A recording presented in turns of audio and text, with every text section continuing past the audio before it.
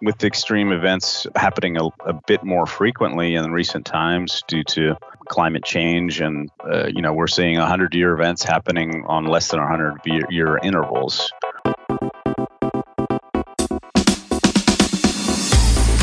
Welcome to the Stantec.io podcast, where we speak to our scientists, designers, engineers, and architects who are combining subject matter expertise with cutting-edge technology to develop digital solutions that can help solve problems of today and tomorrow. My name is Dave Roberts, and I'm joined by the newest member of the podcast team, Stantec.io product ambassador, Mike Arsenault. Welcome, Mike. Well, thank you very much, Dave. I'm really looking forward to being a part of this small but mighty team. I've listened to previous episodes, and at the time I wished I could have been a part of the conversation. So I'm really excited to see exactly where the discussion takes us today. This episode is all about dams and the challenges facing owners and operators in terms of keeping those assets in safe working condition. And I think we have the perfect guest to facilitate this conversation, Vik Iso-Ahola. Welcome, Vik. So Vik has been a professional engineer for over 2 decades, working on award-winning projects, including the Panama Canal. And his current focus is on dam and spillway rehabilitation projects. So it's great to have you here today, Vik. Well, thank you. Thanks for having me. Now, Vik, before we get into the dam conversation, I just want to kind of reflect back on some of the experience that you've had in your engineering career. I mean, the Panama Canal, obviously you weren't part of the original construction because we're talking about something that's over 100 years old, but you worked on the third set of locks project on the Panama Canal. So as an engineer, what was it like just being able to be on site of arguably one of the greatest feats of modern engineering in recorded history? Yeah, it can't be understated how, the scale and size of such a project and the honor to be a part of such a iconic project. For our generation, the prior generations, that was a massive project. It was this time around as well, sitting in the excavation, which was a mile long for the new set of locks project. It's just, it makes you feel really small, and it makes you feel proud too that you had a small part in contributing to that new project. So in terms of looking at dams and dam maintenance, what are some of these challenges that are facing our clients today, Vik? And how is Stantec helping to address those concerns? The dams in our country and worldwide, they are aging. There's average age that's exceeding 50 years of dams throughout the country. And with that, you can imagine there are a variety of issues with each facility, with the dam structures, with their spillways, with their outlet works, depending on what technology was used at what time and the design standards. Those are quickly getting outdated. And of course, when we have extreme events that damage these facilities, and depending on how they're maintained and operated, there's also quicker deterioration and that sort of thing. There is a long list of items that I could go through of what needs to be done, but I've hit on some of the high points. Spillways, Oroville dam incident back in 2017 put a new focus on doing more detailed inspections and more detailed risk reviews. And it also revealed a weakness in the slab spillway construction, which was the reason why the Oroville spillway failed. That triggered inspections throughout the state of California, as well as by FERC throughout the country for similar type spillways, and triggered a lot of work and a lot of inspection. So that's just one area of work that our dams have been facing in recent years, and our dam owners have been working on challenges in trying to, balance their budgets and the timing of fixing issues and balance with all the other maintenance items that they have with their facilities. Vik, I think when most people think about dams, they think of a site like the Hoover Dam. That is probably immediately springs to mind for most people. But I know there are many different types of dams, different uses of dams. So if you could just maybe take us through some of the clients that Stantec has, the different types of dams that we work on to ensure that those assets are in safe working condition. Yeah, so there's 3 main categories of dams. There's flood control dams that are built exclusively for that. So, you put them on a river and you capture the, larger flood flows in a larger reservoir and release those in a measured fashion so that people downstream don't get flooded or minimize the flooding downstream. There are also water supply reservoirs, which is a straightforward item, right? You trap the water and then you divert it to the water distribution system. And then you have dams that are constructed for hydropower. And everyone knows the basics of hydropower. You run the water through a turbine, and that generates electricity through the turning of the turbine and turning of a generator. Of course, dams aren't built solely for one purpose. They can have multi-use. They can be used for all three of the above that I mentioned. And then there are a variety of types of dams. We have concrete dams. We have earthen embankment dams that are built from soil and sometimes even asphalt in their cores. And then there's the hybrid dams where we have embankments that have concrete central portion and any mix of the above. So what are the regulatory requirements associated with dams, and what do we need to consider when we're making an assessment or modification to a dam facility? Well, we generally work using FERC, the Federal Emergency Regulatory Commission's Part 12D guidelines as a way to guide our inspections, even if a dam does not fall under FERC, the FERC guidelines or FERC jurisdiction. We use their guidelines because they're the most comprehensive. Many states have similar guidelines, and unregulated dam owners will apply such guidelines. Other similar guidelines are also mandated or used by the Corps of Engineers for inspection of dams. So what those provide are what we need to inspect. We look at the major facilities at the dam, the outlet works, the intake structures, the general condition of a dam.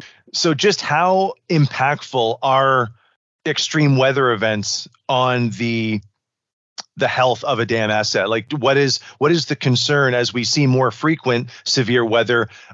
Just how are the dam assets impacted by things like cracking, erosion, and very heavy rainfall, landslides, ground shifting, et cetera? Well, with extreme events happening a bit more frequently in recent times due to climate change, and we're seeing 100-year events happening on less than 100-year intervals. So these facilities are planned and constructed for 100-year events and beyond, but it's usually they're not expected very often during their lifetime. So when they happen multiple times, we always expect in extreme events some level of increased maintenance that will be required, because they're not built to be perfect to perfectly pass a flood or absorb all the rainwaters in and around the dam and reservoirs. There's always expected level of minor damage that can be fixed in these events. So when these occur a little more often, it incurs more O&M and maintenance. But when they come through, you can imagine if there's a heavy rains and onto the slopes, those slopes can erode. They can ravel and come down and block access to just maintenance facilities to open doors, to open valves, to block spillways, block roadway access roadways, things like that. And then when we have larger flows go through spillways, if they are aged and they have cracking, that could exacerbate the cracking. We can have armoring and lining erode away and then cause further damage, those sort of things. That's just a few items that I can think of here off the top of my head. And with those extreme events happening, how can Stantec help to identify and mitigate some of these safety risks with dams? Well, we do these periodic inspections to do a comprehensive walkthrough and inform our owners of what the risks are, what the current state is, and we provide recommendations for repair or recommendations for monitoring, recommendations for enhancement, recommendations for upgrade based on current rules and regulation, as well as monitoring. With the current technology, we can, even at remote sites, provide instrumentation to better monitor their facilities when when they're not there. A lot of these facilities are remote and not, you can't keep an eye on these 24/7. So providing instrumentation and video and things like that or enhancements that we can typically recommend. These aren't always mandates, though.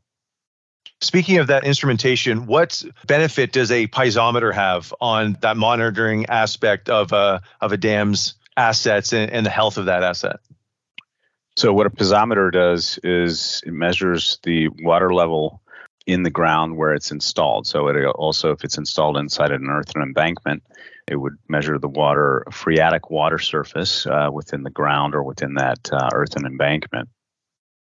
And there would be an expected phreatic surface based on the design of that embankment. So if we see a change in that that goes beyond the range or the threshold values, that would alert an owner that there's something happening and that we need to further investigate.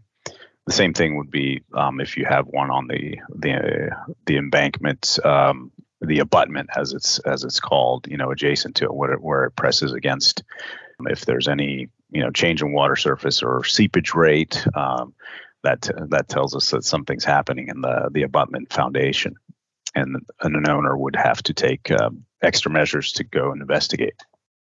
So can the monitoring help dam owners to reduce their operational and capital costs as well? It certainly can, especially in the situation where they don't have enough instrumentation, where there would be recommendations to either monitor a potential issue that has been identified post original construction, or if there's just a lack of instrumentation from the original designs, we can recommend additional instrumentation for monitoring and making sure those catastrophic events don't happen, so that the owner can address them before those happen and save on costs. Vik, we've covered the issues of today facing dam owners and operators. I'm just wondering if you could give us maybe some insight on what do you think will be the biggest challenge 5-10 years from now facing dam owners and operators? Just a continuation of what we've already covered, or is there something that perhaps is not necessarily keeping you up at night, but something that is, well, this could be a big issue down the road. How are we going to address something? Well, I think we're going to continue to see these extreme events come more frequently. So, and the risks that the owners have to identify and manage those risks are getting that list is getting longer for owners. So they have a lot of things to address with limited time and limited budget, as well as a limited consulting community. We have only so many experts to support so many owners, and that continues to be a challenge. Having enough people to support the industry to work through these challenges, identifying risks and then addressing the risks, and then when the extreme events come, helping owners recover from those and making their facilities more resilient. Vik, thanks so much for the enlightening conversation today. This actually marks the end of part 1 of our discussion on dams. Next time, we'll dive deep into Dam Insights, which is a digital solution created by Stantec that will help address all of the aforementioned challenges facing dam owners and operators. And thank you for listening. Future episodes will continue to explore how digital solutions are shaping our world. In the meantime, you can also visit our website at www.stantec.io for more information.